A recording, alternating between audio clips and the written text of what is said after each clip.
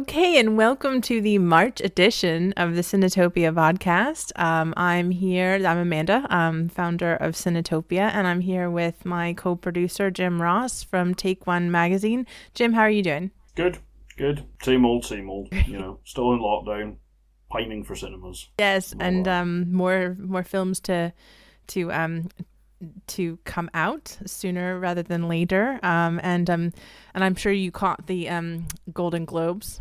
Stayed up all night to watch it. I Oh bet. wow, we're going straight out the gate with the awards chat this Just want to time, throw are that we? in Oh there yeah, just no, for I was fun. glued. I was glued to the Golden Yeah. Globes. I love a Golden Globe. They're Yeah. completely worthwhile. Well, yeah, I fully expected you were. And we're also back with Steph. Steph's been in the last couple of hours. Steph, it's great to have you back. How are you doing? Hello. Yeah, I'm all right, thank you. Just getting by in lockdown. Trying to stay awake most of the time. That's the biggest struggle. How are you doing, Amanda? I'm okay. I'm working really hard on multiple projects at the same time, so doing my best. And yeah, it's crazy when we're in the middle of lockdown, but I feel busier than ever. But I don't know if that's a good thing or a bad thing. But we're also here with a new contributor, Simon Bowie. He's based in London, also writes for Take One magazine. Simon, nice to have you. Tell us a little bit about your love of film, what you do. We'd love to know a little bit more. Hi, excited to be here. 1 year in lockdown. What is time? What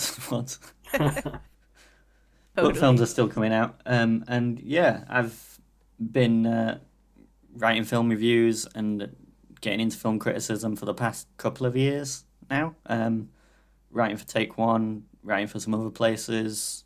Watching a lot of films. Yeah, absolutely, as we all are. But thank you so much for joining us, and we're looking forward to all chatting about these films today. So we have a big program today of films, really exciting ones. Reviewing 4 films: Judas and the Black Messiah, directed by Shaka King, and it's currently out online. It was in the U.S. It opened at the Sundance Film Festival this year, but then shortly thereafter, Warner Brothers put it out on HBO Max, but now currently online as of last week here in the UK. The second film we're going to review is The Columnist, a Dutch film by director Ivo van Art. And the third film is Preparations to Be Together for an Unknown Period of Time.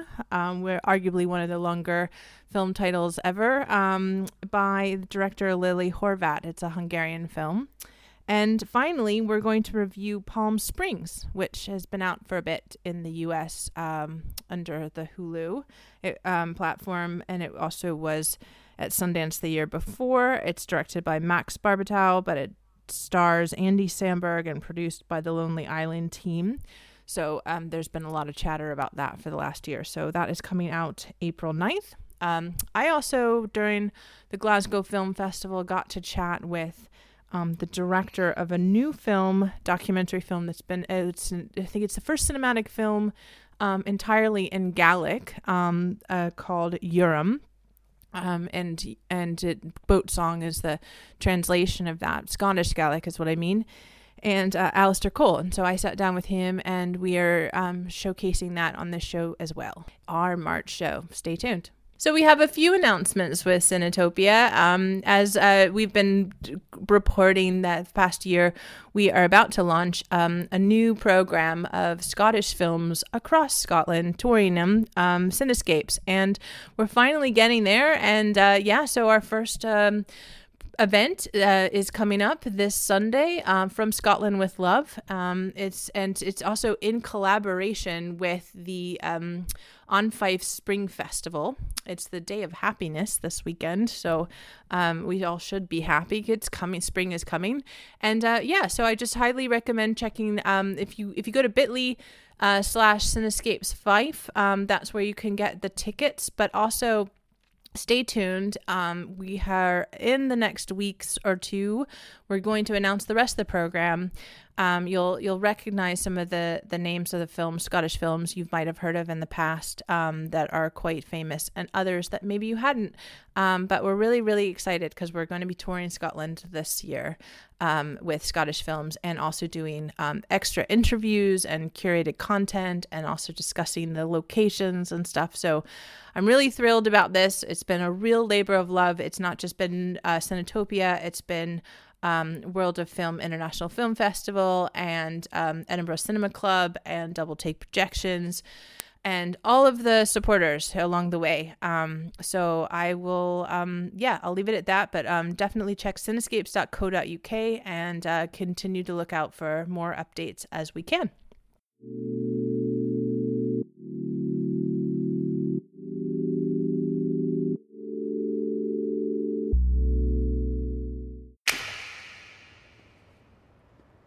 Deputy Chairman Fred Hampton of the Illinois Black Panther Party. Repeat after me. I am a revolutionary. I am a revolutionary. I am a revolutionary. I am a revolutionary. I am a revolutionary.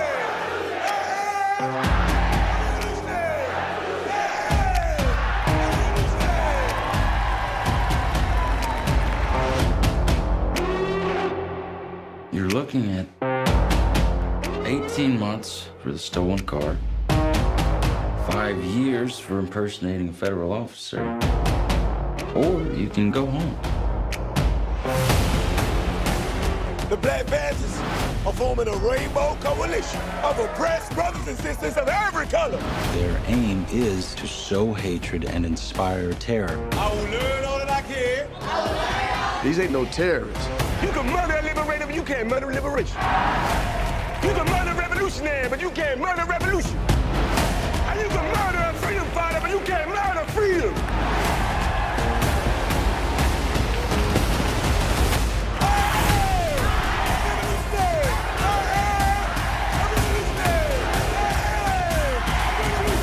I'm gonna die for the people 'cause I live for the people. I live for the people 'cause I love the people. All right, so the first film we're going to review this month is Judas and the Black Messiah, directed by Shaka King. Jim, tell us about this film. I believe you saw it at one of the film festivals last year. No, this year, yeah, I saw it as part of the Sundance Film Festival. Oh, right, yeah. So it showed up there shortly before it came out in the States, Sure. and then it's now, I think, in a few cinemas in the States. It's also on HBO Max. It's coming to a whole bunch of rental places here. So the story here follows primarily Bill O'Neill, played by Lakeith Stanfield, and the reason we are interested in him is he was a member of the Black Panther Party in the late 1960s, when the Illinois chapter was under the leadership of Fred Hampton, who was infamously assassinated by the US authorities. And basically this happened with the aid of Bill O'Neill, who is acting as an informant for the FBI. So Lakeith Stanfield plays Bill O'Neill, who is recruited by FBI agent, I think it's Roy, the character's name, but that's played by Jesse Plemons, who you'll know from various things, probably most famously Breaking Bad and El Camino, the follow-up to that.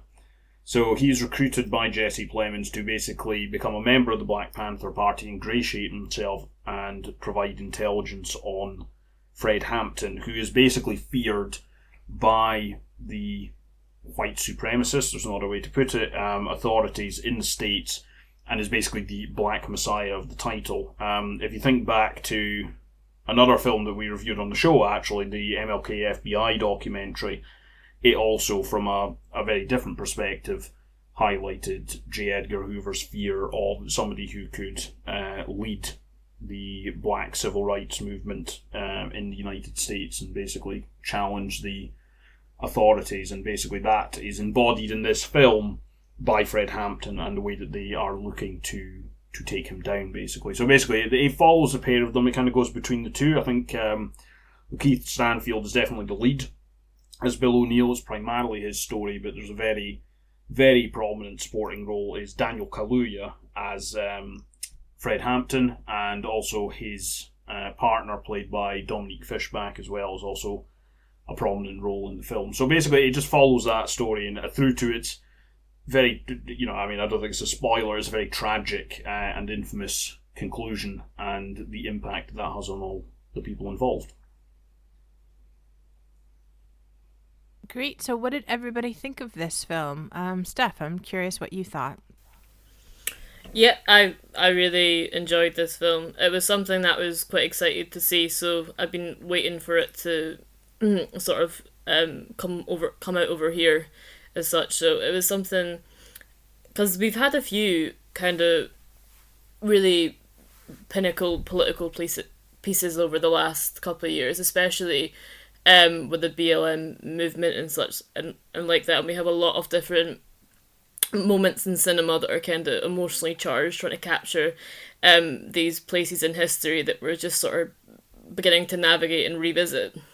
And I think that, the one thing that kind of came to mind when I was watching this is going back to, I think, the Sorkin film, The Trial of the Chicago 7, and the difference between what I think Shaku King has done here, which is kind of immersing yourself within history instead of just retelling it and recalling it as it was. I think there's a difference in that kind of landscape of cinema. I think it's one of those things when you recall the Black Panthers and activists like Fred Hampton, you have a kind of very keyhole image into what that kind of was. It's straight from the history textbooks into what's kind of fed through different political channels. And I think what is done so well in this film is that you get to see all these dimensions of Fred's character and the people around him that sort of incorporated and brought this movement to the revolutionary standpoint that it was during the 60s. So I think it's very good character-driven film. I think the performances as well, when you have people when you have people like Daniel Kaluuya and stuff, and Jesse Plemons as well, you already know there's going to be quite a dynamic force in the cast, and they're definitely very much powerhouse actors that are very dynamic on screen. So you've already got something to make a very intriguing character-driven film, especially when I think it does kind of test the boundaries of, especially with the character of O'Neill, what you can lose in the way that you kind of try and save yourself through these ways. The way that O'Neill wants to is sort of a two-bit crook who has the chance to kind of get rid of his sentence that he's facing if he works as an informant, and how that kind of the self-serving aspects of this character become changed the more he becomes a part of this the Black Panther Party, and the more that he sees the very human side to the political stances that they're taking, and how that distorts. So I don't think it's a lot of things. It's not a lot of when you're talking about kind of activist cinema, going back to the Sorkin's The Trial of the Chicago 7 again, is very there's a very clear line between sort of kind of recalling and retelling the stories that everyone knows before, and then there's difference between getting really immersed into the people that were behind these news podcasts, these moments that make up current history and that are still having a massive impact today. Yeah, I really, really liked it. It's a very strong film driven by these terrific performances of the two lead actors, or lead and supporting. Really driven by this contrast between the calm, charismatic, statesman-like Fred Hampton, played by Kaluuya, and the more twitchy, hot-headed Stanfield, and that contrast between these two figures really drove the film for me. And to sort of echo what Steph said, I was most struck by how remarkable it is that this film exists as a big-budget studio Hollywood film that talks about the socialist and communist foundations of the Black Panther Party, and those explicitly political aims, as well as getting into the film's explicit criticism of the role of the police as a sort of repressive state apparatus, the role of the FBI in attempting to suppress the Black Panther Party and the civil rights movement more generally. And it's remarkable to see that kind of political engagement in a studio film like this that's a hot contender for, awards season. Yeah, I really like this. What's interesting is I had a slightly different reaction to it on first and second viewing, I think. I'll talk about those differences in a minute, but I think that the thing that really stands out for me and the thing that really hooks you in from the start is the power of Daniel Kaluuya's performance. He really is quite something in this role. The kind of the power and the charisma he brings to, particularly when Hampton is addressing groups of people, is quite remarkable. And it has that same sort of intensity that, to me, it had the same sort of intensity to it that another role of his, which curiously I don't think at the time I remember him getting a huge amount of plaudits for, was actually Widows, Steve McQueen's film, where he had a supporting role there. And actually kind of the intensity of the performance kind of reminded me a lot of that. I think Lakeith Stanfield is also excellent. He's another one of these actors where he's consistently taking, to me anyway, very interesting roles. The one that springs to mind for me most when I'm saying that is probably Sorry to Bother You, which is one of my favourite films of that year that came out. But even kind of like the lighter roles he's taken in things like, Knives Out and things like that. He's a very engaging presence. One that I want to talk about a bit more, and I think this is one of the things that stood out to me, particularly on the second viewing, is Dominique Fishback's supporting role. And I actually think it is a crucial role because it balances the presentation of Hampton, and it basically kind of, I don't want to say humanizes, right, because it's not that he's kind of like this iconic figure in other scenes. Like, he is given other opportunities to interact with people on a human level, but it's more the idea that it kind of hammers home the idea that this was just a guy. And if there's anything that's lost in the film, it's maybe how young these guys were, right? Because it comes up at the end of the film that Hampton, at the time that we're seeing a lot of this happen, he was 21 years old. I mean, we're talking about a very young man. But that's what he was. He was a man. He had hopes, he had aspirations, he had a personal life. And I think that's something which that role, that role existing, brings to the fore in the film. But I think the chemistry and the real connection that Dominique Fishback develops in that role makes that pretty crucial.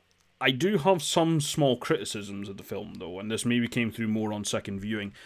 What I will say is when Daniel Kaluuya is not on screen, he loses a bit of energy for me.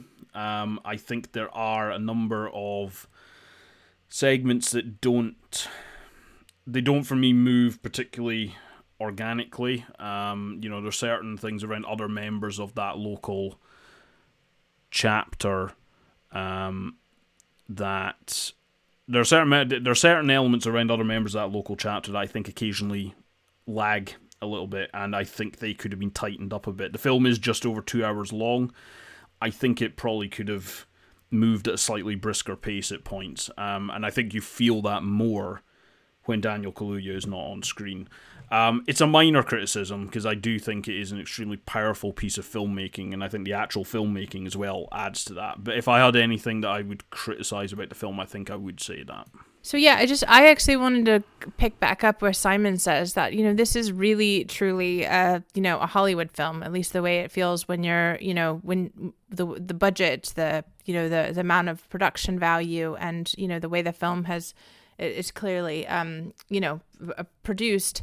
But it's an incredible Hollywood film, and I think we do spend a lot of time with art house films and international, like films from all over, and which we love, documentaries. But this is one of the better I'm a big fan of Hollywood films when they're done well, and I think this is one of the better ones I've seen in a really long time. And it got me very excited to, I've certainly watched some things about, you mentioned Jim, MLK, FBI, and I think there are some really important similarities, obviously, with the what happened and the way that the FBI was dealing with the civil rights movement. But it obviously got me really interested into reading and learning more about the true life story. And there's actually a really fascinating podcast that is associated with the film. And it's the first time I've actually seen, and I'm sure maybe a lot of people have been watching this, but a film is actually running a podcast that kind of goes through the details of the actual true story and the making of. And I think it was really fascinating to learn how involved Fred Hampton Jr., now the chairman of Black Panthers Party, or Cubs, was involved, as well as Deborah. I think her name is now Akua Njeri, but the Deborah character was in the whole process. So supposedly this story has been pitched to them for years and years and years, and that they finally kind of felt comfortable with this production team to bring that story together. The reason why I bring that up is because it's very clear that they were on set all the time, and they were very adamant about having the story being told in a certain way that was respectful to the Black Panther Party, apologies, and chapter in Illinois, and how they should have been represented accurately. So it might have something to do with the way in which, the way that like you were saying, a Hollywood film was kind of discussing the political, the communist and the social sort of ties, because there was there was a real dialogue between the people who experienced the real life situation and the filmmakers. Yeah, I think the way the film represents the FBI as kind of endemically, structurally racist and white supremacist was really powerful. I think it did come at times, it skirted a little close to blaming an individual. J. Edgar Hoover is portrayed in the film. Martin Sheen plays J. Edgar Hoover. And it skirts a little close to portraying him as a kind of villain from which the rot seeps into the FBI. There's one particular scene with him and between Sheen and Plemons that I felt came close to doing that. But it doesn't really get into that too much. It shows the FBI and the police as structurally white supremacist, particularly Hoover's FBI. And I think that's testament to the confidence of the directing and the focus of the film. And like you say, the work with Fred Hampton Jr. and Fred Hampton's family. It's interesting actually. You talking about that scene, Simon. Actually, because without giving too much away, right? I mean, I think we could it's a scene where J. Edgar Hoover is enormously racist, right? Amongst many other scenes where J. Edgar Hoover is enormously racist. I think what that scene does, and I think this is something the film does extremely well in terms of Jesse Plemons' character and his interaction with other members of the FBI, and even in some of the dialogue that he says to the Bill O'Neill character, is racism comes in different flavors, basically, right? You have the kind of the overt bigotry that J. Edgar Hoover displays in this film, but then you've got that in some ways just as bad version that is displayed by Jesse Plemons' character, where you can tell he is uncomfortable with what Hoover is saying, but at the same time he is all too happy to avail himself of the benefits of him being a white member of that organisation. And it's not so much that he is, with the odd exception here and there, which is obviously without using slurs, is racist.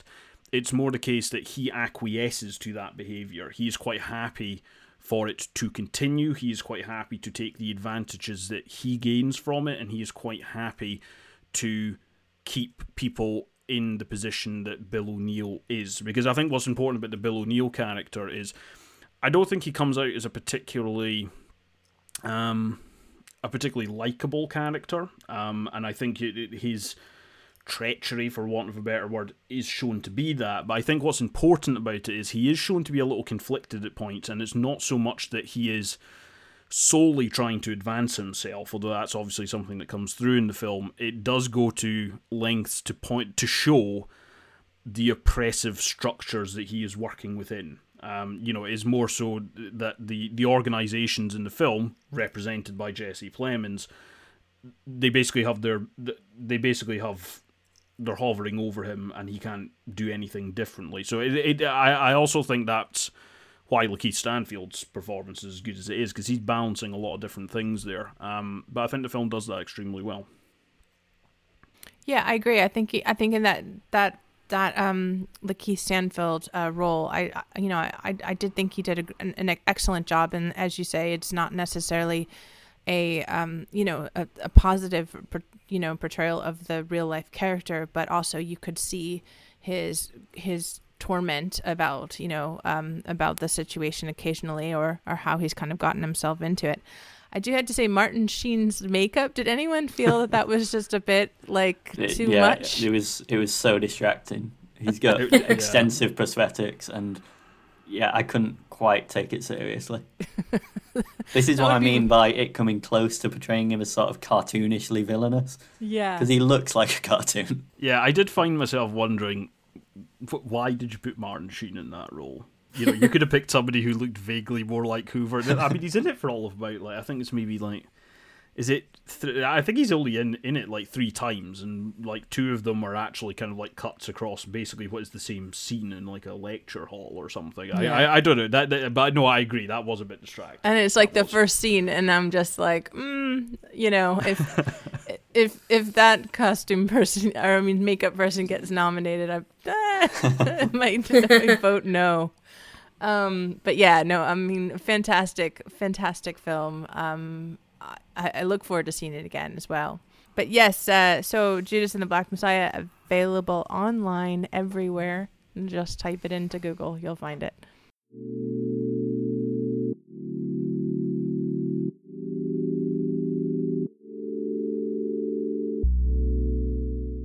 All right, so the next film we're going to review is The Columnist, directed by Ivo Van Art. And Steph, why don't you give us a little bit of overview on what this film's about? Yep. So The Columnist is about a columnist and author called Femke Boot, who is played by Katja Herbers, and it's pretty much the story of a woman who has her own opinion column within certain news press, and is receiving a lot of hate mail and comments about pretty much it's implied that she's quite a feminist writer, quite liberal and lefty, and she's getting quite a lot of kind of misogynistic abuse from internet trolls, which are these men that she seems to try and find out who they are as the film goes on, and tries to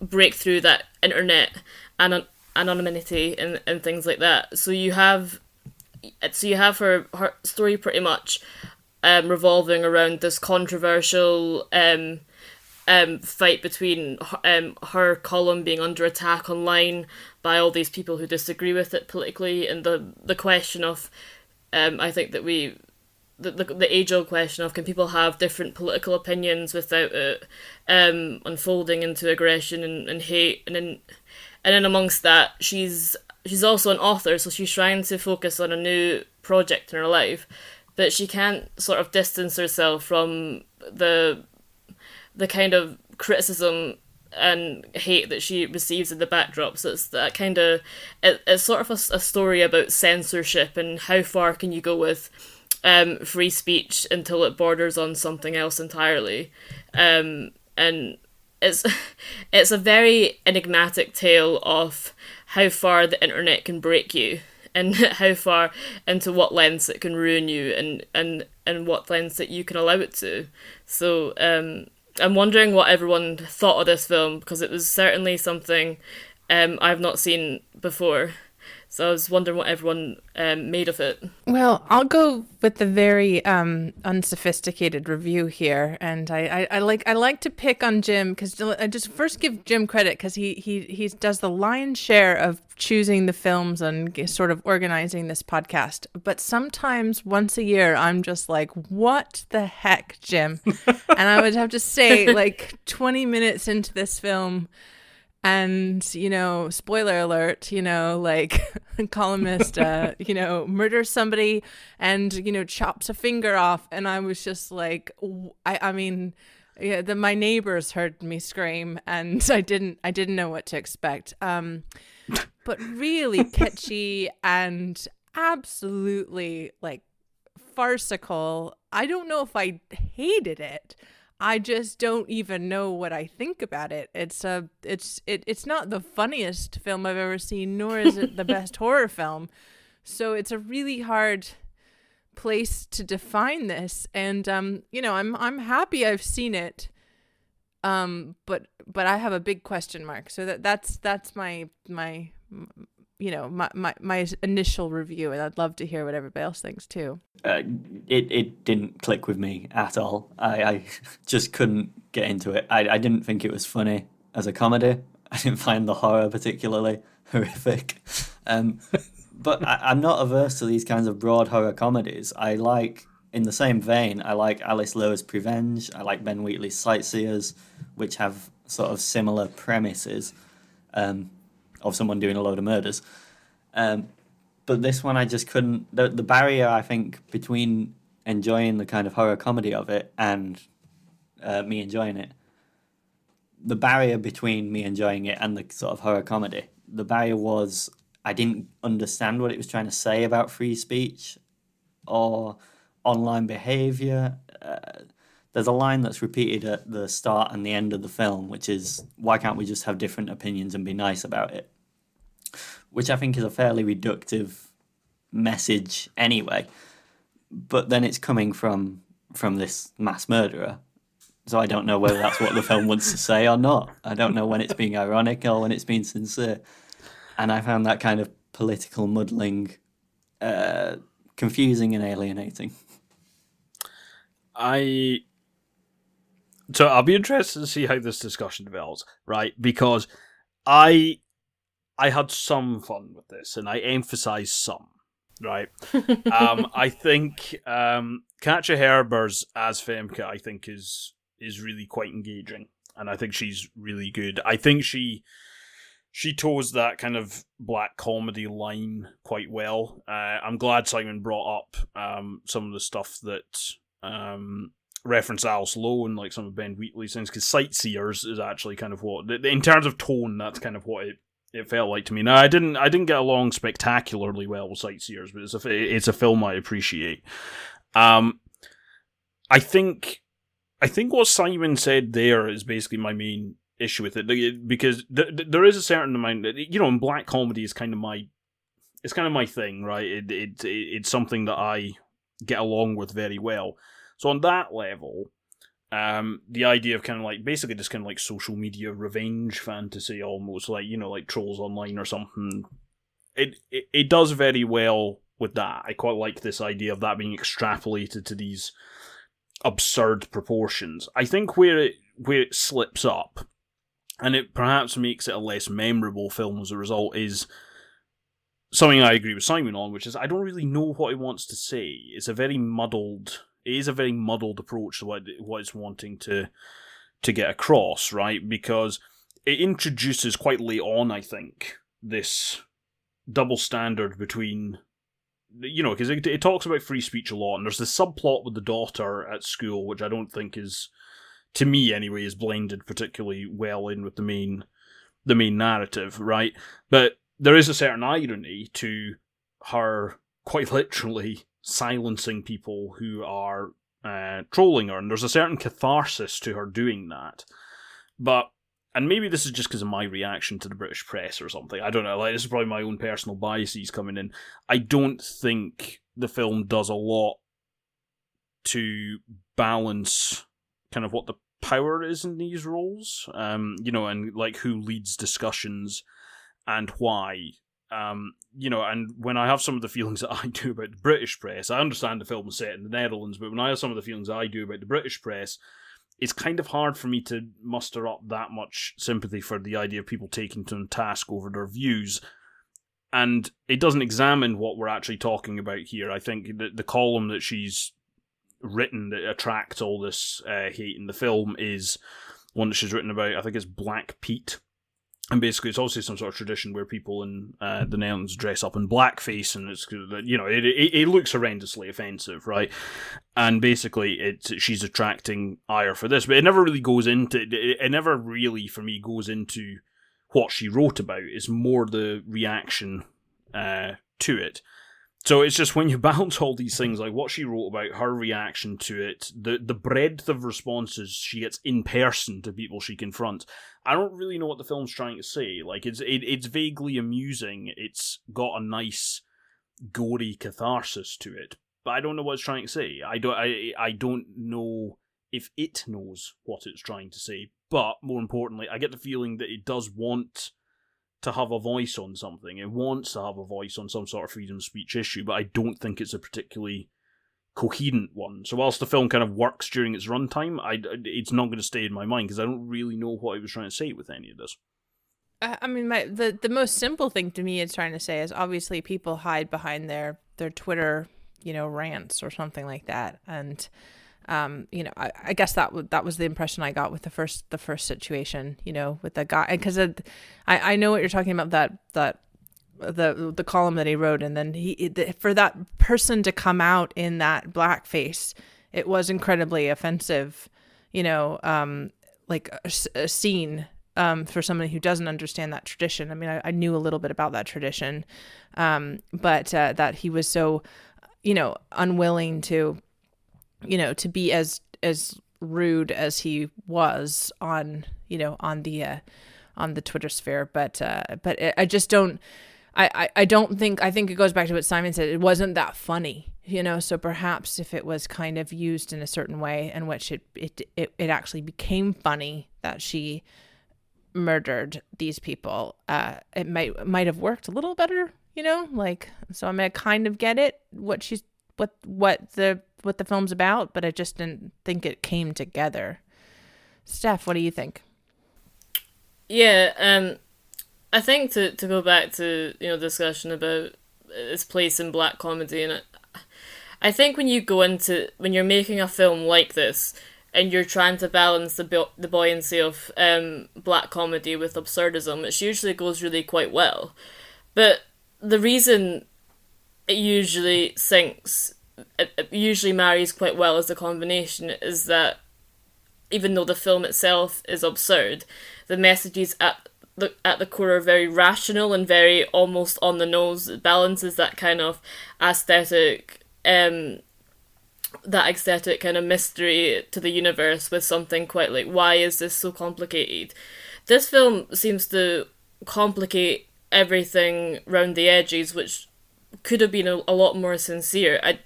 I think what Simon was saying, it's not like, it's not easy to not make me laugh. I find pretty much everything funny. I'm really quite an easy person with comedy. So, I was struggling with this. I think the whole thing. It's not going to be the poster, that one. I don't think. No, it's what it was. You know what? I did have some fun with it. I think the whole kind of cathartic thing about her taking revenge and all the trolls online was, it was a bit like, oh yeah, I suppose that's a lot of people's fantasy, especially people that have quite a big political platform online where they kind of are exposed to constant criticism and abuse. I think that'll maybe resonate more with people in that position than it will to the average person that uses online in a very minimal, and the web in a very minimal way, especially on social media accounts and as such. But the whole premise of kind of, you've got this whole issue of censorship where she almost feels like her column's being censored in a way because it's being shut down by these troll accounts online, and then for her to kind of go out then and murder the trolls to stop them commenting on her column. I mean, I don't know if it was trying to be just sort of... I don't know if it was trying to be... I don't know if that was the point in the film, to sort of say, yeah, there's no way really around free speech and the limitations. You know, if you don't put limitations on it, it'll spread out of control, and how far is free speech really ever going to be successful? How far can it? It's not the utopia that we would think it is, but I don't really understand if you're going to make a film centering around that political debate, it needs to be somewhat political. It really was just about a woman that was really angry on her computer, being unable to work because people were calling her a cow online. And I know that's not, that can't be great, but there needs to be a bit more depth into what these issues are to make a film like that about them, because I think that it wasn't something that connects to the levels it was supposed to be talking about. It was a bit of a miss for me, to be honest. There's some bits that I did like about it. I think that it is quite fun in the kind of slightly horror gore sector. I think the performances are really good, but I think the script was a bit of a letdown, to be honest. One thing that when you guys were mentioning that it kind of reminds me of a couple films. I think we didn't review it, but Woman at War, this Icelandic film that was about a woman kind of taking revenge about, she's an environmental activist and sort of, and it's a funny film about kind of, taking, and protesting in a very dramatic way. And I think that actually it's not one of my favorite films, but it is a film that uses comedy and has a message and is talking about kind of like, political activism.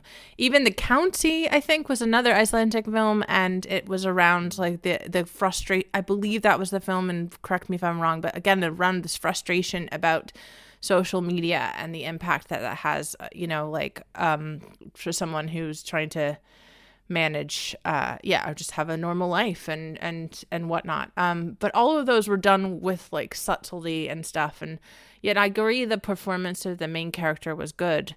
It's just, I just couldn't buy that she would go do that, and that's the problem for me.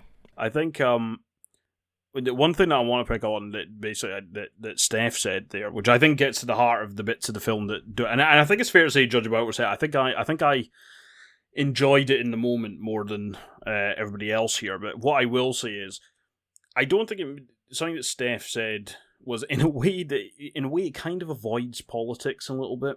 And it sounds like a strange thing to be saying about this film, but it doesn't really engage with what it is that she's talking about in the column. It doesn't engage particularly well with what the views are of any of the people that she is going and murdering.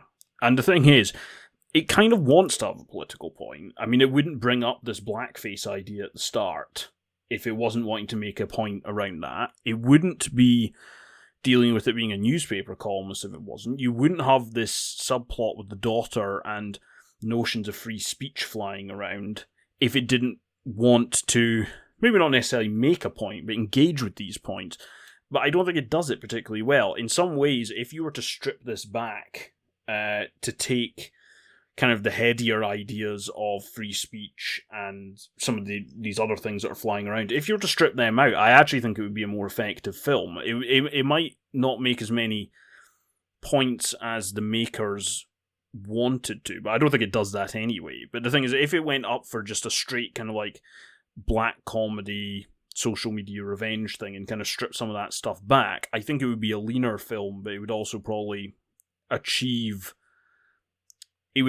that black comedy aspect of it a little bit more effectively. I think it's when it starts to layer in ideas to this, that's the stuff that it's not doing effectively. And I think you can see that in the performances. We've said that about, Katja Herbers in particular. I think the performances are all really good, but the way in which they are good is on that black comedy kind of absurdist level that we've spoken about in terms of how she goes about murdering these people. It's nothing to do with the loftier ideas which are in there in the script. I just don't think it does them very well. I agree. I think there's a good contemporary satire to be made around the online Twitter trolls this kind of social media discourse. I just don't think this was it. And to pick up on something you said earlier, Jim, I think I came away thinking there's context I'm missing. Maybe there's Dutch context around this discussion of free speech in the Netherlands that I'm missing. But certainly in a British context, I'm thinking of columnists who use their columns to justify transphobia and talk about different kinds of issues. That's exactly like to me. I was seeing very little difference between some of the stuff that Femke Boot was saying, the likes of Suzanne Moore or someone like that. Yeah, exactly, these are the people I was drawing parallels with, and that's probably unfair, right? But that's me bringing a kind of my own particular British context to it. But that's what I was getting at earlier when I said it doesn't examine kind of the relative level of influence here. So I agree with you. It's maybe not even that it's got context that either of us were lacking. It's maybe just the reception is different.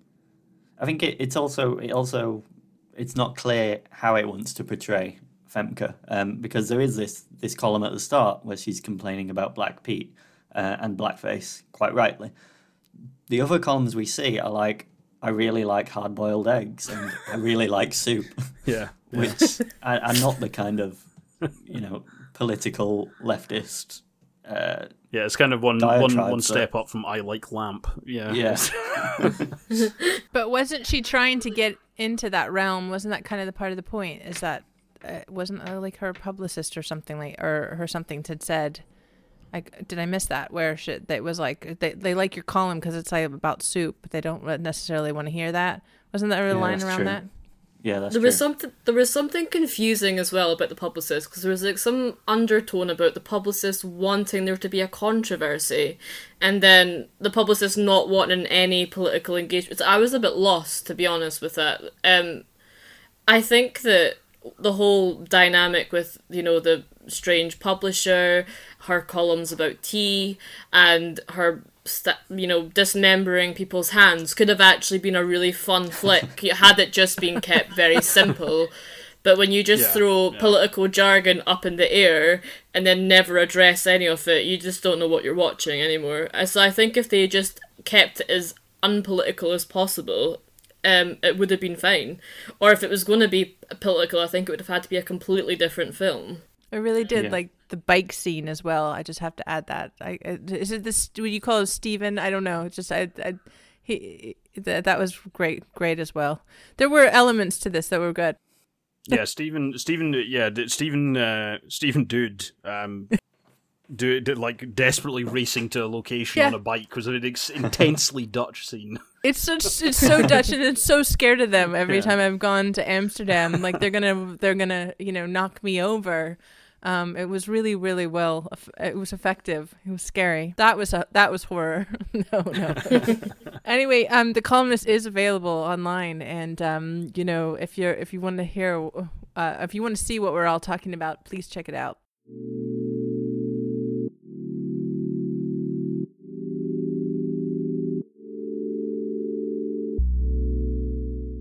So, the next film we're going to review is Preparations to Be Together for an Unknown Period of Time, directed by Lily Horvath. And I have to write that down because I would never remember that. But Simon, tell us a little bit about this film.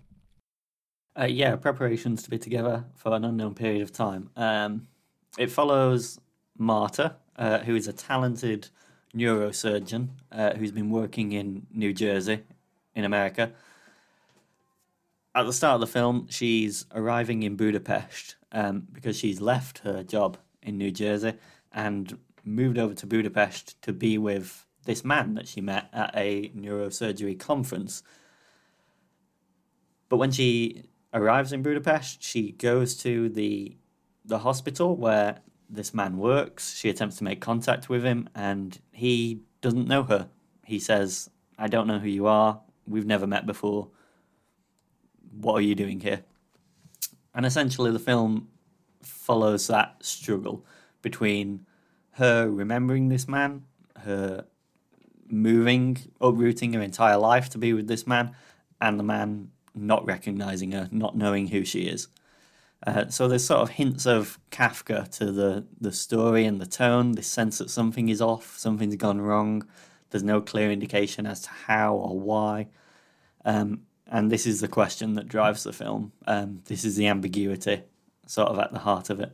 Yeah, absolutely. And apart from the fact that it reminded me so much of the time, I actually got to spend about a month over a course of a year in Budapest. How beautiful Budapest is. What does everybody think about this film? If I was trying to describe this film to anyone, I'd sum it up in the sense that it's a film that after 10 minutes you think you've sort of got it figured out. And then as you reach the halfway point, you realise that you've got it completely wrong. And then it gets round that way until the end, until it kind of, there's a summary for you. It kind of, it clears everything up for you. But you go around all these kind of corners with it, not really knowing where you are with the characters in it. It's a very much like a subtle mood piece. It's very emotionally driven in the way that it composes the narrative. You spend a lot of the film through the gaze of, the central character, Dr. Marta, and most of the time you're never really sure how reliable a narrator Marta is. You have this mysterious allure of the film in many ways that kind of functions from the contradictions in character versus action. Because at many points when you follow kind of Marta's behaviour, which can manifest into quite disturbing behaviour, almost kind of obsessive and stalkerish, and you almost expect the narrative and the mood to flip in ways that it never really does. It's very clever how the film operates in this way, when what you see never conforms to the kind of preconceived semiotics that are attached to the different areas of this film. In particular, the film kind of uses Marta's kind of cool blue eyes as the focal visual aid in the film, because as she's recalling all her experiences to her therapist, etc., you have this close up of Marta's eyes, and I think when you have kind of, to me, when you see a lot of consistent close ups and when it's fixated on someone's eyes, it kind of traces a lot back to old horror cinema and horror culture, so you almost get kind of you almost feel a sinister element with this character without, I think, just from tracing that nostalgia back in your mind about where you've seen these shots before. So it very much kind of derives this mystery from the aesthetics that is lit within it, but it kind of leaves the script open until the climax. I think it's an incredibly interesting film. I thought the more you go back and think about it, the more you remember parts of it you think that you might have missed, but have almost kind of unconsciously retained in the back of your mind. And I think for me, it's one that I want to revisit quite soon, because I think that there's more to it than can be digested within the first watch. I think there's much more that you will take from it from each viewing. I think it's one of those films, I think, that will function differently and each time you see it. I really enjoyed it, to be honest. Yeah, I'd agree with all that. I think one of the main things I enjoyed about this film is really trying to figure out what the relationship is between these characters. It kind of, and I think Steph summed it up pretty well at the start when she said that, like, you think you've got a handle on it and what's going on, and then it shifts, but it doesn't. I wouldn't say it's sort of like, I wouldn't say it flips completely. It's more just, it is a very twisty film in that your understanding of people's interactions and even kind of what they're thinking switches subtly over time. And I think the main driver of that is Natasha Stork in that lead role. She's balancing, I think, very well this ability to appear quite vulnerable, and you can see emotions on her face, whilst also being fairly inscrutable. It's kind of hard. It's very easy, rather, to believe that the people within the narrative and within the story find her a little bit hard to figure out. But we, as the audience, can kind of see the emotional beats that she's hitting as she, is told that, like, as the guy says that he doesn't know her, and then kind of like these reactions that she gets about, like, you're moving back from the States to here, why are you doing that? And nobody really being able to understand the motivations. I think the way the camera lingers on certain images helps with that. There's a big thing about, so the opening of the film is basically her going to the Liberty Bridge in Budapest, and I'm going to congratulate Simon on his excellent Hungarian pronunciation there. I am not going to try and do it, because if I try and pronounce it the proper way, then I sound like Sean Connery after he's had a few drinks, right? So I'm not going to do that. But basically, the film opens with this, her looking to meet this guy at the bridge in Budapest. The flat that she eventually rents, like shortly afterwards, early on in the film, has a view of the bridge, and it's just you get the sense of the kind of the central way that this entire endeavor and this pursuit in her head is occupying, and quite how central it is to her motivations and everything that she is doing. The way that the relationships turn after that, I find very interesting, and I think one of the pleasures of this film is actually trying to figure that out. I have no doubt that it could probably frustrate some people. It is quite opaque in that sense, but for me, the way that it is approached visually in terms of framing that central performance makes it a very engaging film to watch for me. Yeah, the first note I wrote down was, this makes me really want to go to Budapest again, because it depicts the city beautifully, and I think the city is central to what the film wants to say about sort of dualism, about dividing into two, because at the centre of the narrative are these two inconsistent interpretations of the world. One where Marta knows this man, and one where this man does not know Marta. And I think that emphasis on dualism really comes through in the first hour of the film. János, the man, even writes a book on the philosophy of neurosurgery. Is the mind in the matter of the brain, or is the mind an abstract immaterial presence? And I thought the first hour of the film was terrific at drawing that out and drawing on this ambiguity and this tension that Jim and Steph have both mentioned. I think after that, the last act of the film, it falls apart a bit in its effort to get to a resolution. I would have liked more ambiguity. I liked not knowing what was going on, and in rushing to get to explain what's going on, I was disappointed by the end, I think. Yeah, I mean, I don't know. I agree, and I like that point that you said about Budapest and the parallels. I mean, the Buddha and the pest or whatever. But I totally I totally was captivated by this film, and I think in like a, I don't know if you call it Gen Y or Gen Z kind of gaslighting word or whatever. It's just the idea of memory and what happens in relationships and how we perceive certain situations and how we second guess ourselves through life's changes or through decisions. And I think the primary character was an incredible thing. I was captivated with the whole thing, and then I did really get into the romance. I really got into the ambiguity that was going on. I don't know if it ended like you said. I don't know if it ended on the best note. But as Steph originally mentioned, the fact that we're twisting and turning and trying to figure out a very complicated character, but a character that keeps you interested through that whole process, and that, that we keep learning more. I think that's a really it was a really fascinating aspect to this story and this film.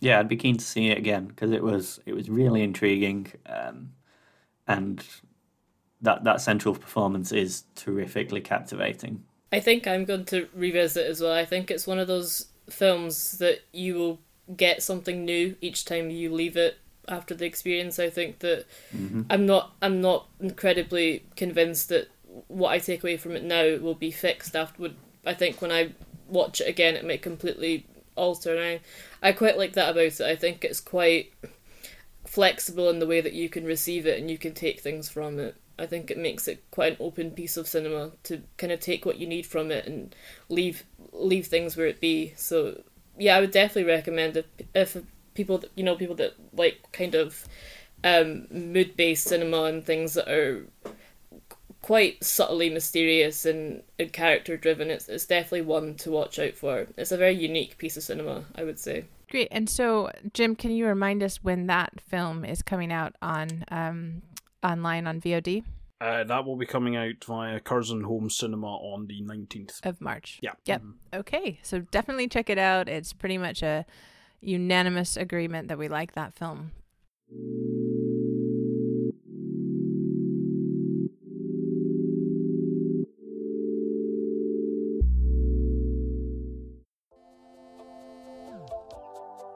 It's gonna be a beautiful wedding.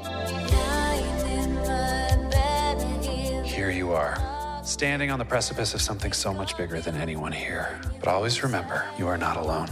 I don't think that we met. I'm Sarah. Niles. Hi. Hi.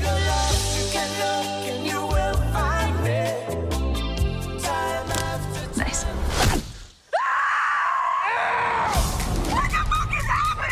Run, rabbit, run! Niles? Don't come in here! What the? It's gonna be a beautiful wedding. Good day so far? Today, tomorrow, it's all the same. You! What is going on? Hey, get out of the water! Guess you followed me. It's one of those infinite time loop situations you might have heard about. That I might have heard about. Yeah. So the final film we're going to review this month is Palm Springs. And Jim, why don't you tell us a little bit about this film? So yes, Palm Springs. So our lead here is Andy Samberg, and he is playing Niles, who is a guest at a wedding.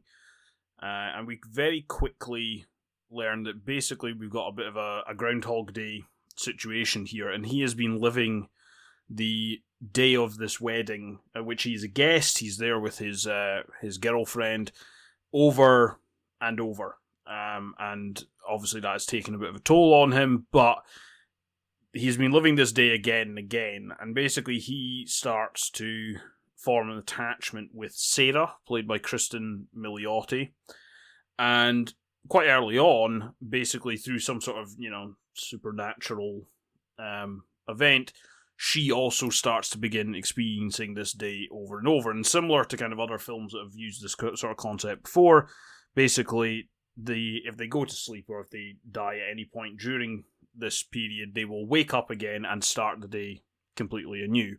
There's various people in supporting roles. I think the most notable supporting role is probably going to be J.K. Simmons as another character who's actually stuck in this loop as well.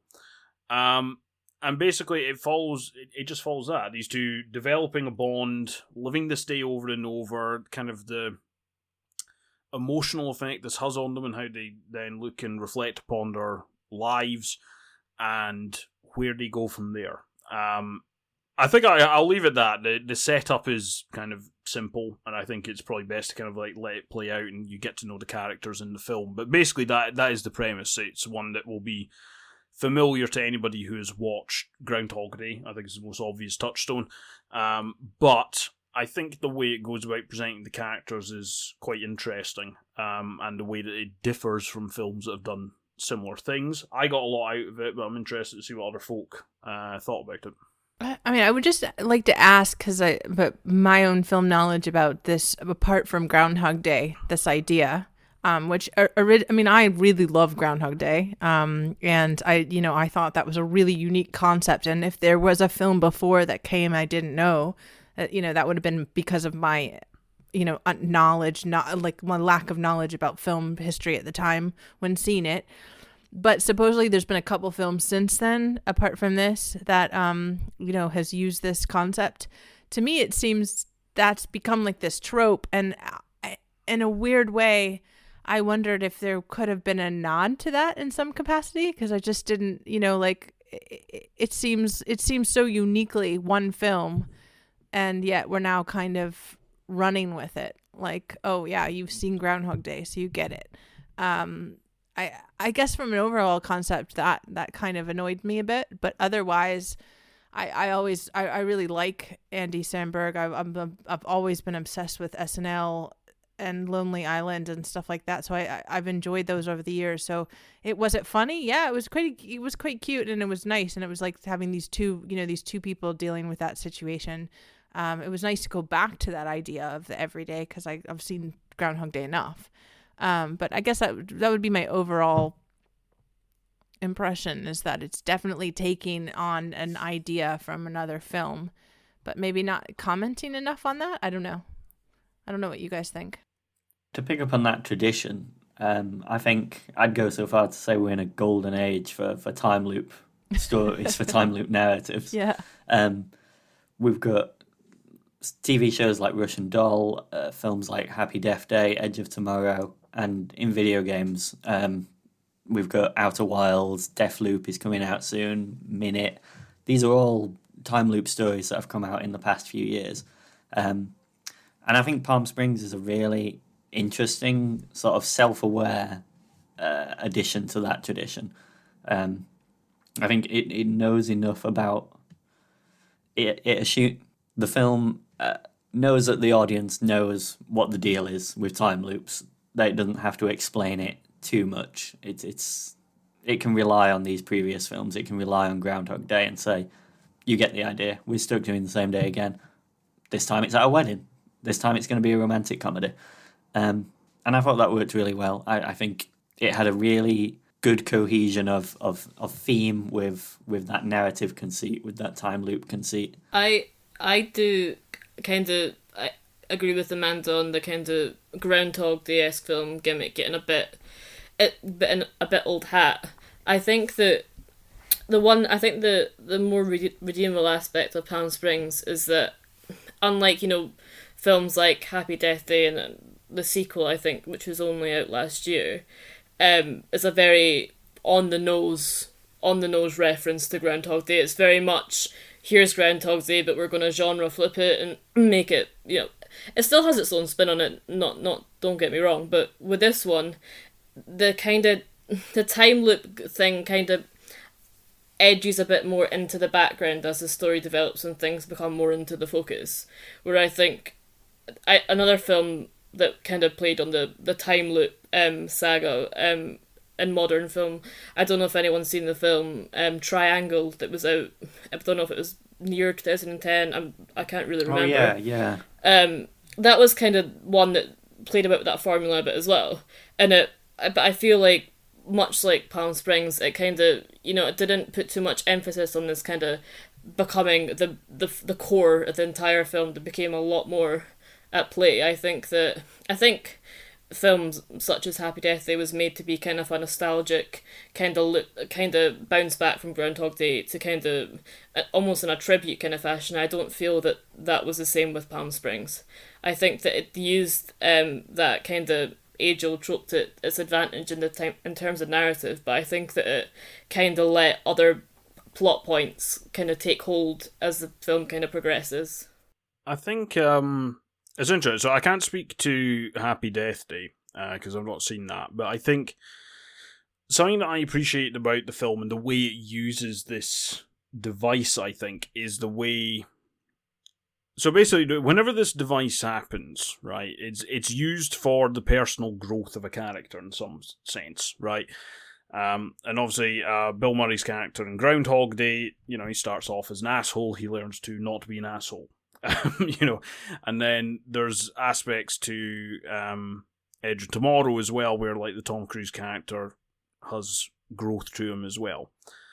I think what I appreciated about this a little bit is, and it plays partially into the setting, perhaps, but mainly the journey that Sandberg's character, Niles, goes on in particular. And it's not a case of that he starts off as, an asshole and learns not to be. It's essentially that he's kind of given up. And when you look at it in terms of his station in life and his attitude to things, there is a certain kind of poetry to the idea that he is living the same day over and over, because arguably he and the other character, Sarah, are in a situation where they are effectively, even outside that, before they came to this wedding, living the same day over and over, in the sense that they can't progress, and maybe they are repeating some personal mistakes, sure, but basically their circumstances are such that they can't really advance from that. I think when you then contrast that with, I think that, there's a lot of very funny stuff here with J.K. Simmons as well, right? Who plays someone who's also stuck in this time loop. It's very much a short role. It's not a big thing, but I think it is kind of crucial to balancing the ideas of the film, because then when you look at the way he has reacted to it, and without giving anything away, I'm not gonna go into details about it, and how he has come to deal with this scenario, let's say, that I think highlights the contrast between that and Sandberg's character in terms of what you can find solace in, and that to me lends a little bit more weight to the developing connection between Kristen Miliotti's character and his. So yes, it is a device which has been used before. It's maybe not nodding to it constantly, but I actually think the way it used it for its characters is actually quite interesting. And I think that Andy Samberg's performance in this is actually really quite good. He's a funny guy, and I think he's somebody who, there's something about his delivery I just connect with very well in terms of being able to find it funny, but I think he's actually got some really good weight behind this performance as well. I really got into it. Is it a perfect film? No. And I don't think it's, I'm maybe giving it a bit too much credit for its depth here in what I'm saying, but I do think there is more to it, I think, and I appreciated that character trajectory it went for and how it used the central kind of like high concept device to communicate that. Yeah, I'm gonna give it maybe again more depth than it needs, but I read it as being about the search for meaning and embracing love as a source of meaning amidst this meaninglessness of life and existence. Like you say, at the start of the film, Andy Samberg is he's a nihilist, his life is meaningless because his life is meaningless. He's stuck in a time loop where his actions do not have consequences. And I think that time loop, that narrative conceit, helped bring in that sense of meaninglessness, which goes towards this theme of finding love as a source of meaning. Because I think you'd be hard-pressed to establish the meaninglessness of life in general in this kind of 90-minute film without spending a lot of time on it. But the time loop is a shortcut to get to that point. Yeah, I agree. I think it's a very kooky film. It kind of blends a lot of genres together, but at the same time it never really sort of radiates the eccentricity that you'd expect from the collision between the kind of comedy, fantasy, romance hybrid. I think, if anything, it's quite admirable for the way it plays within kind of the philosophical narrative conventions at the heart of it. Like, a lot of comedies, particularly darker ones, experiment with kind of nihilism and consequentialist theories in a way. And but I think, and this is down to, I think, Andy Serra's screenplay and Max Barbaco's direction, and very much a balance of merit. It's difficult to credit one more than the other. It's a film that kind of manages to incorporate a pretty in-depth debate in the way that it, like, existentialist debate, in the way it doesn't really distort and change the tone. It doesn't really have that sort of narrative formula we see a lot, where it starts off really light and descends pretty rapidly into the abyss. We kind of have a plot centred around people forced to relive the same day without moving forward with their lives. But it sways on top of this kind of idyllic holiday resort, and it's like, well, yeah, it's not great, but at least it's happening in Palm Springs of all places. So there's this kind of refreshing optimism behind the chaos that's unfolding. So I think that I found it, I wouldn't say it's a perfect film. I found it quite refreshing in the way that it kind of took on the time loop trope and the kind of philosophical comedy and fantasy and made it its own in a way. I think that, and especially it didn't have a lot of time to really go into heavy detail with all of that, but I think the way that it channeled it through within the characters, and I think that the characters were all perfectly cast. It's always a pleasure to see like J.K. Simmons. I think that he's one of the most consistently versatile actors, and he's a joy to watch in anything. Andy Samberg, he's a great comedic actor. I think, most notably, I think, from Brooklyn Nine-Nine now, and you've got Kristen Milioti, who's had her fair share of kind of American sitcom guest appearances, and I think especially the more kind of Samberg and Milioti bounce off each other with ease in this film, I think it makes they really make it quite easy to watch. Yeah, I mean, I hear all that, and I think I haven't seen Happy Death Day either, and didn't know we were kind of going through a golden era of time loop films. But I mean, when you're saying it's dealing with the mindlessness of like the boringness of every day and stuff like that, and it's a rom-com, I mean, again, it goes back to this. Groundhog Day essentially did that itself, and it was and so it just. It is interesting, and I don't know if Andy Samberg did his greatest, acting performance here. I mean, there were a couple of times where I felt very, like that wasn't, he was trying to be serious there, and it didn't really work. I mean, he's very funny. I laughed out loud. It was interesting to take two other characters with you in that time loop, so that was unique and different. I guess I just didn't. Maybe I had higher expectations on it or something. It just didn't. It didn't seem like it paid homage enough to its original sort of inspiration, as well as like deliver something that was any more exciting, other than it was in a warmer climate. I think it's interesting. Like, and I agree. For me, it's not quite up there with Groundhog Day. Like, it's the old thing. Like, if you only had the kind of the original negatives for each film, that was the last thing of it in existence, and I need to save one from a burning house, and I could only do one, I'd probably do Groundhog Day, right? But having said that, I do think there is something here about. I think this will speak to different generations differently, right? And I think particularly people who are maybe like quite a bit younger than I am, I think will probably connect more with the feeling that Samberg manages to generate in this film than they would in something like Groundhog Day. And that's not to say they won't connect with Groundhog Day. It's more kind of like the emotional arc that he has in this film, I think, speaks to the sort of group I'm talking about here. And they capture. So for me, I think it's more a case of, it's not that. For me, it's not that other films have done it better, although sure, some have, but it's more the journey it takes its character on is a little bit different. And I think what I liked about it is I felt like the time loop aspect of that played into that. Because it's taken this kind of ridiculous fantasy concept and it's used that to evoke a feeling about how that character, or those characters, if we look at Kristen Miliotti's as well, feel about their position in life and where they are in relation to what society expects of them, I would say. So in that sense, I think it's quite. I think it's basically it's a light romantic comedy, but I think it's got enough smarts to it to give it a little bit more, to make it a little bit more memorable. Because there's a lot of skilled comedic actors out there, skilled physical comedic actors, skilled verbal comedic actors.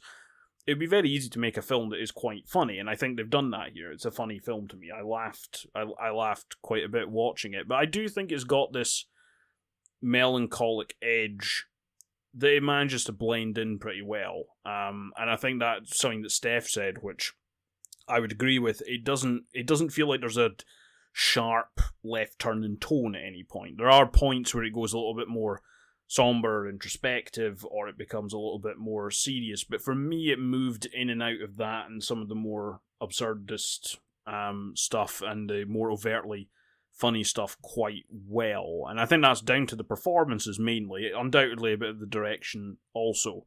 But I think the way it's balanced all those tones and heightened the emotional feeling that it wants to generate through this time loop device, to me it worked really pretty well, I think, at doing that. The comedy for me as well was quite fresh and quite different. I mean, it's produced by The Lonely Island, Andy Samberg's comedy trio, and you can feel their sort of absurdist, self-aware stamp on the comedy. I'm a big fan of The Lonely Island. I really love Popstar, Never Stop, Never Stopping.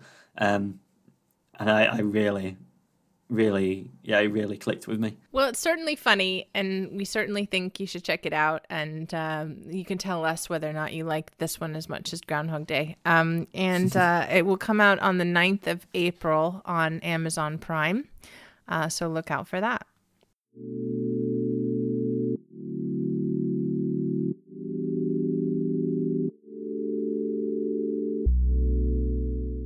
All right, so we're back, and I'm here with Alistair Cole, who's the director of Urim. That's in Gaelic for boat song. Alistair, thanks so much for joining me. Thank you for having me, Amanda. Great, and we're actually chatting at, earlier than when this comes out, but during the world premiere of right before the world premiere of the film at the Glasgow Film Festival. So tell me a little bit about how this project even came about. Firstly, it's a stunning film. I recommend anyone and everyone to see it. But how did you come up with this project? Great, thanks. Thanks for the kind words about the film. Yeah, I mean, it's a feature documentary. It's very much a creative documentary, but it's fundamentally about Gaelic and the fishing community of the Outer Hebrides.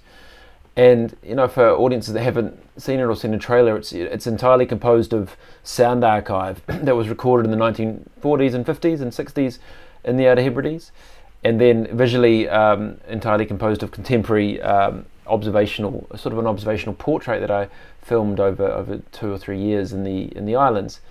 And it stems from an observation and some research that has been being done at the University of Edinburgh by a colleague called Magnus Kors, who's also the film's co-producer. That's really about this connection between the Gaelic language and the fishing communities, and this kind of really inherent tie that exists, that anything that were to happen to the fishing industry and community is very much interlinked with the Gaelic language. And that's not only through the sort of speakers, the fishermen themselves, which 75% of the inshore fishermen, I think, speak Gaelic on the boats, and that's a much higher percentage than sort of you'll find in the everyday community. But also it's tied, inherently to the place and to the landscape and to the sea, and this knowledge that's tied into it. So really the project started from that idea and thinking about ways to bring the past into the present and to understand that relationship between the past and the present. And just going to the Outer Hebrides, going somewhere like that, you're very much aware of it when you're in there through the sea and through the boats. They've all got these objects and places, and people have stories to tell, and the stories are there.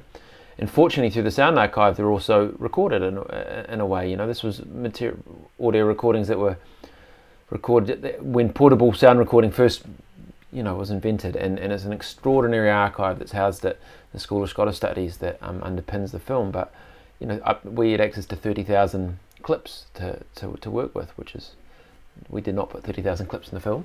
Thankfully, I wouldn't have managed that. But it was an interesting creative project that was sort of an experiment in a way to see what would happen if you literally, we said that one. I wonder what would happen if you had a film that was just sound archive and just contemporary visuals, and also as a mechanism to explore these themes.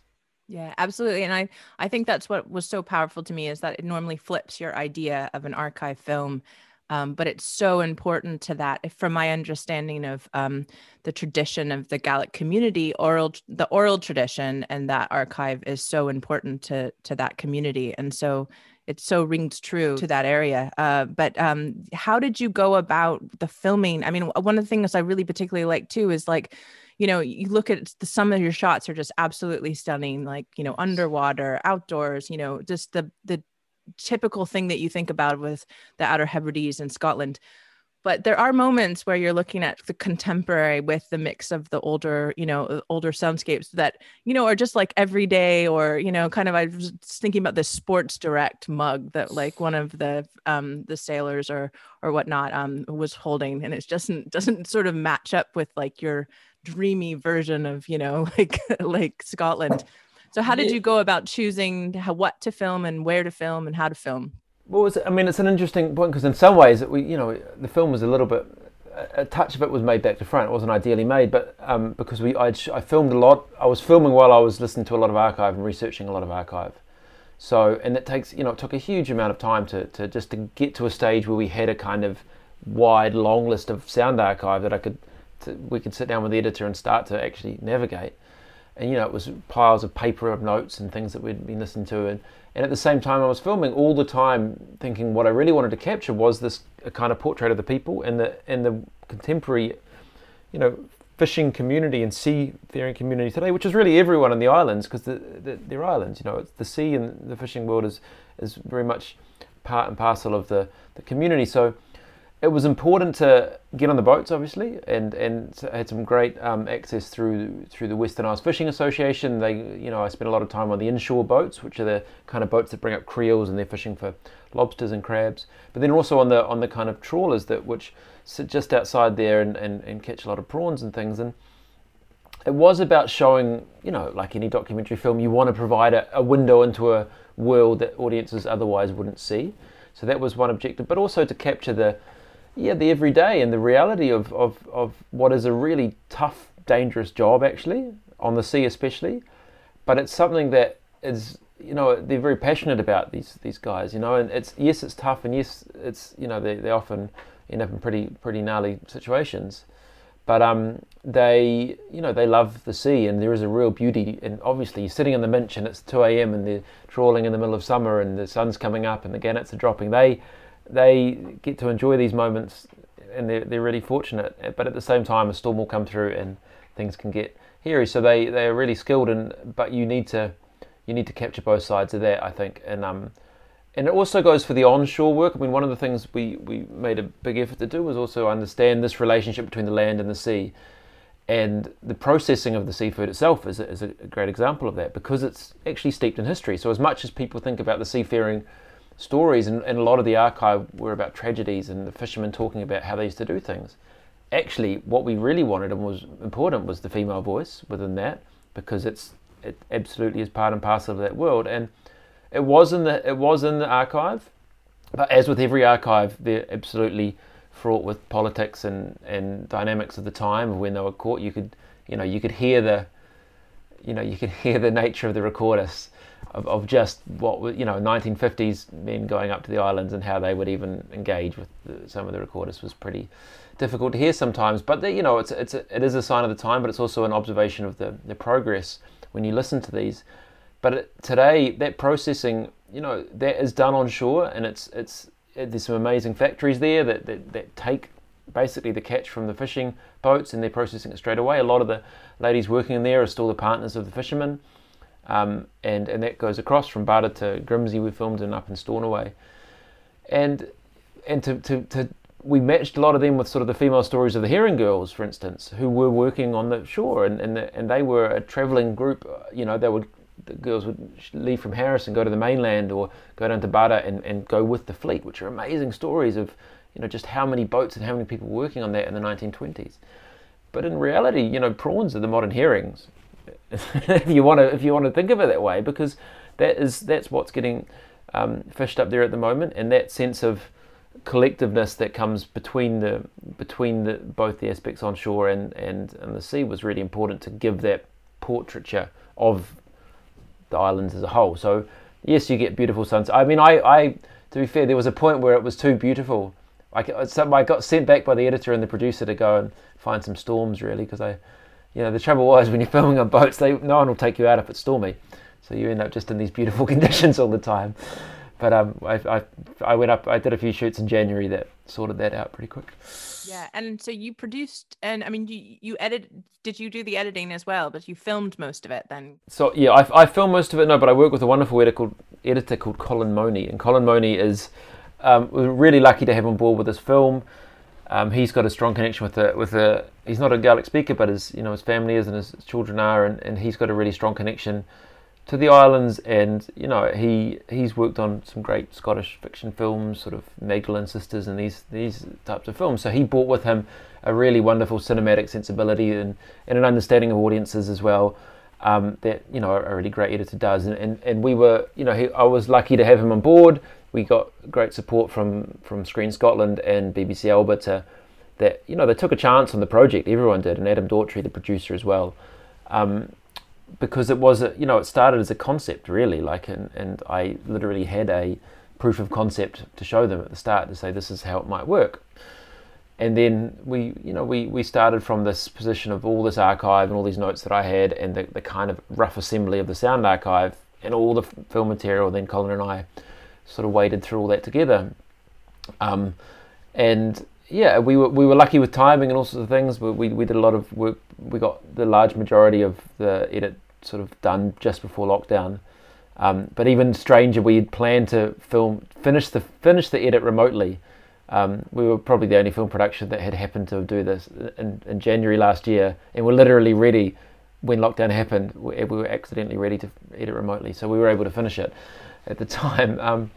But yeah, I think with any film, the editor's role, especially in documentary film, the editor's role sort of can't be overstated, and there's a reason they get one of the first credits, because they are they're the eyes and the storytellers that can really make these things work. And with this film, it was no exception. And we sat ploughing through this material and making decisions, but it was Colin and I together really at that stage.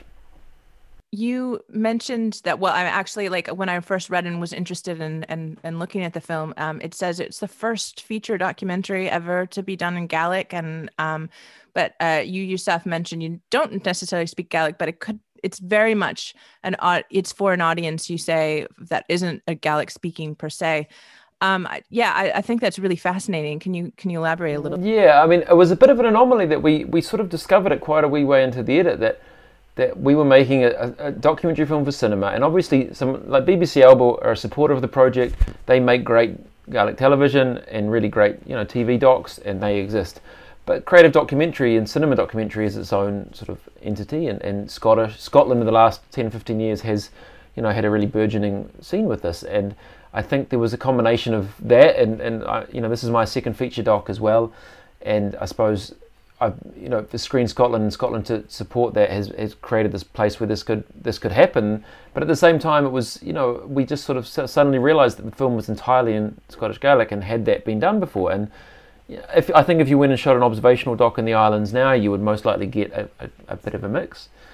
So there was it was a bit of a happy accident with the archive, but it makes an interesting point that the language itself, it hasn't happened before. There's been a wonderful feature fiction film done in 2008 called The Inaccessible Pinnacle that Chris Young produced, and so that was the first full fiction in entirely in Scottish Gaelic. But at the same time, I think there's it's an interesting commentary to think about maybe why it hasn't happened before, in a sense, and to have us reflect a little bit about British language and the British multilingualism and its representation in cinema, because you are making it for an audience, and I think maybe there's a inclination from filmmakers, distributors, funders, whoever there has been in the past, to think that we need to do these things in English. But actually, what this film reveals, and what the interest in the Scottish Gaelic language now reveals, Duolingo in Scots Gaelic has 600,000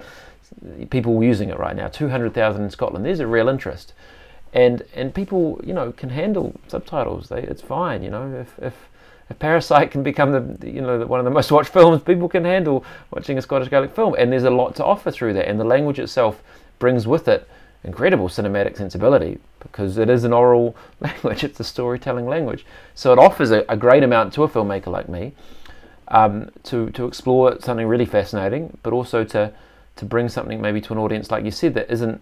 Yes, we want this to be able to be loved and appreciated in the islands and by the Gaeltacht and by the Gaelic speakers, but there's also a lot to say that cinema can say outside of that as well to a non-Gaelic audience. And we are releasing this film after the Glasgow Film Festival. It gets released theatrically, but we're actually releasing it in 10 versions, because we're releasing it in French, German, Italian, and Spanish as well, because we have them, because it's a virtual release, we can put it out.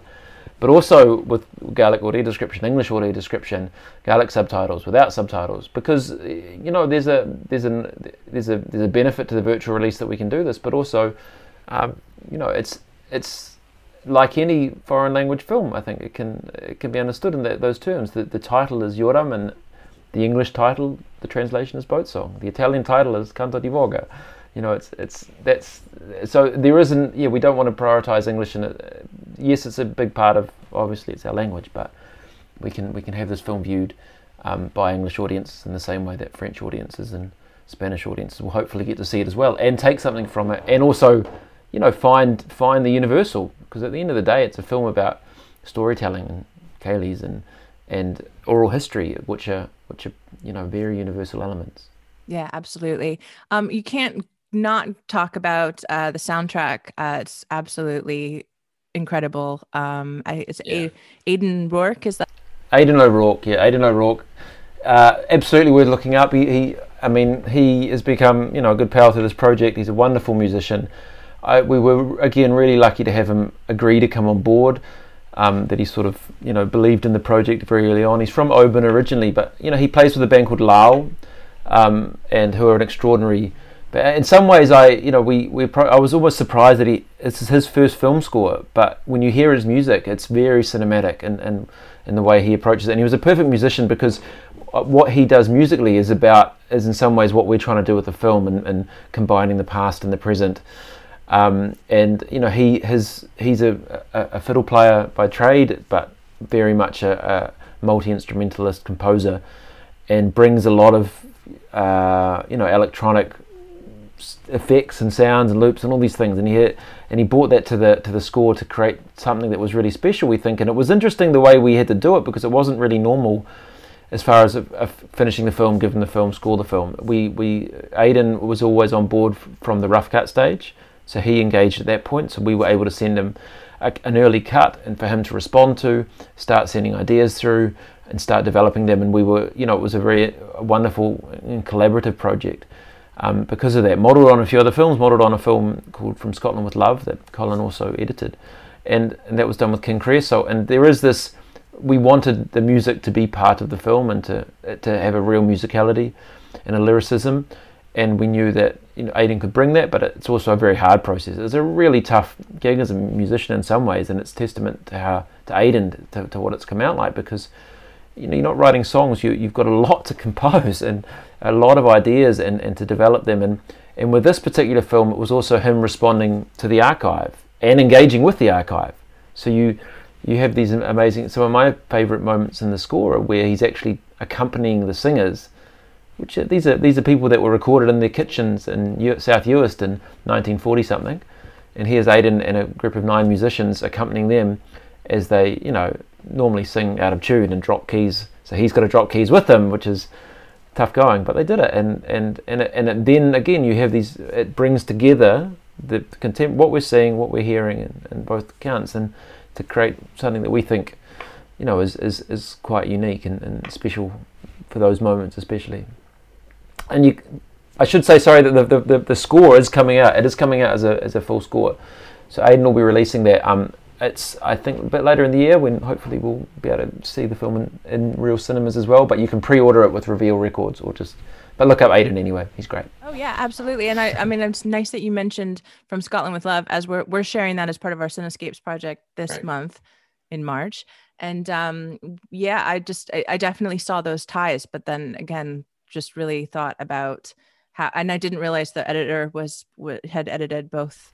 Yeah, and it was a great, I mean, and Virginia, who directed it, and Grant, who produced it, they were kind enough to share some, to help me as well early on in the project, to share some thoughts about approaches to even the production of a film like this, which is tricky, and they did a wonderful job, and I think it provided especially within that editing music relationship that Colin sort of led and figured out with what he did with King Creosote there, helped us a lot to figure out the best approach for this as well. Yeah. So it premiered at the Glasgow Film Festival, and what's kind of the rest of your trajectory? How do you see the film?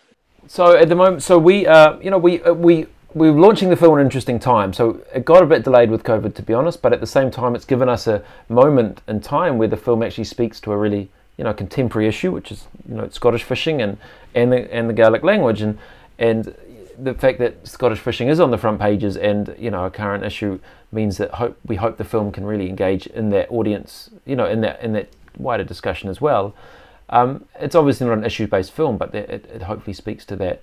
And so we are immediately after the Glasgow Film Festival on March the 5th, which is the Friday, March the 5th. The film will be available in, I think, over 30 cinemas in the UK, and through the kind of cinema at home system. So in Scotland, sort of Filmhouse, GFT, DCA, these places, you'll be able to watch it on their websites, available on their websites, and you know, that's the Cinema at Home system, and it's a really interesting way to, I think, again, you'll get access to Q&As and to a lot of different versions of the film. So the film's available, I think it'll be up to 10 versions of that, which includes audio described for Gaelic subtitles, English subtitles, French, Spanish, all sorts of things, which is a nice way to, you know, to highlight the kind of this language dynamic, and yeah, so you'll be able to find that. So if you want to look it up, you can look up yourdomfilm.com and you'll see where that's available, or check out your local independent cinema and hopefully they'll be screening it. Great. Well, yeah, thanks again. I mean, what's you know, was this, I don't know the rest of your work, but is this something that like has kind of been similar to what you've done, or is this transforming you, thinking about something or your next thing? It's cinema. Yeah, I mean, I've been making films about language for quite a wee while, and that stems. So I bridge academia and filmmaking as well. I'm a lecturer at Newcastle University in film practice, but at the same time, my real interest research-wise has always been around language and society, and I think documentary film provides a really interesting. Creative documentary film provides a really interesting mechanism to explore that sort of issue, because it's, you know, it's fundamentally quite cinematic. So my previous feature was about was in Africa, actually, about mother tongue education in Africa, and other films have been about multilingual couples and Finnish humour and these things. But the Sound Archive has triggered something. There has been something very sort of interesting for me as a filmmaker about working with Sound Archive and the result of this. And so there's a couple of projects we're developing at the moment that sort of may build on what we've learned here around what is possible with Sound Archive, because there is these incredible sound archives all around the world, and so one of them, yeah, might be actually back in New Zealand, where I was originally born, hence the accent. But you know, there's a lot of stories and worlds caught up in these sound archives, and I think there may just be some interesting films to be made that can embrace them and create some interesting cinema. Great. Well, I definitely look forward to seeing what else you're going to work on, and I really loved this film, and we'll share it as much as we can, because yeah, congratulations, it was really great. So it was really lovely talking to you as well, so thanks so much for joining us. Thank you very much for having me, Amanda.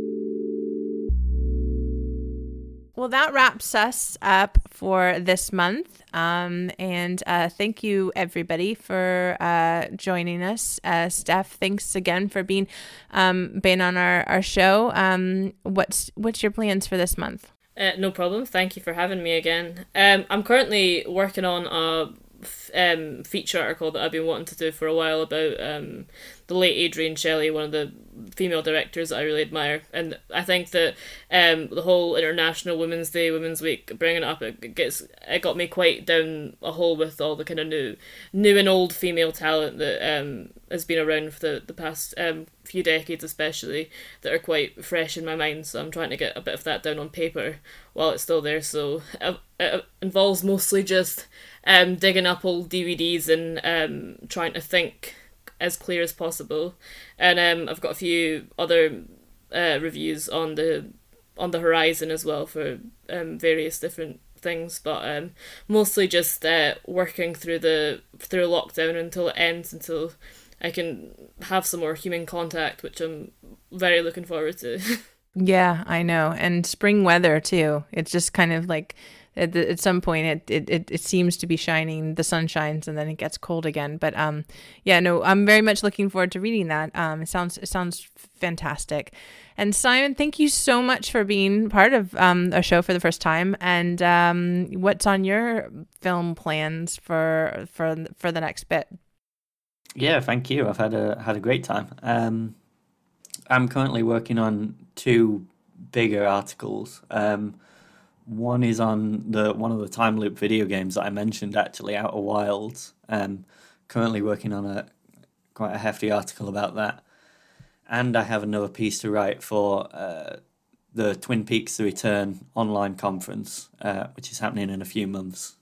So I need to get that written. And I'm also hoping to squeeze in a couple of reviews over the next month or so too. It's great, and I didn't know we had the time loop expert, but good to know. I can't wait to read it, because I learned a lot on this podcast on what else is out there in that genre, if you will.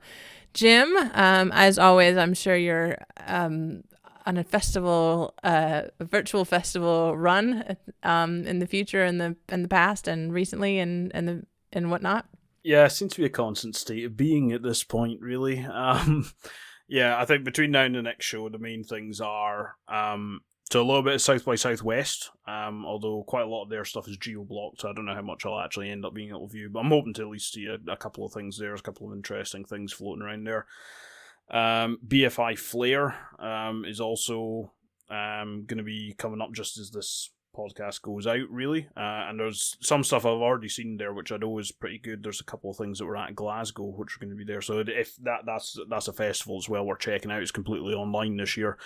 And then after that, another thing that I'm going to try and take a look at is Glasgow Short Film Festival is going to be coming up at the end of the month. And in particular, there's a couple of the shorts there I've seen, but I haven't seen a lot of them, so I'll probably try and check out probably mainly the Scottish competition stuff. But again, it looks like an excellent festival, and if you haven't seen their trailer, actually go watch their trailer for their festival. It is honestly the funniest thing that I've seen in some time, so check Glasgow Short Film Festival is really unique, and that they had a really interesting season last time when they were online, so I completely agree. I haven't seen the trailer, but I'll have to check it out. But absolutely, yeah. So that wraps it. As mentioned earlier, this we're getting going as much as we can. Lockdown has pushed us back on the Cinescapes, but we're touring. We're starting a tour virtually with Fife this Sunday. So we hope that you can check it out, From Scotland with Love. It's a good way to start a series that tours Scotland. It's quite a powerful documentary, so definitely bit.ly/Cinescapes Fife is where you should check it out, and stay tuned for more from us next month.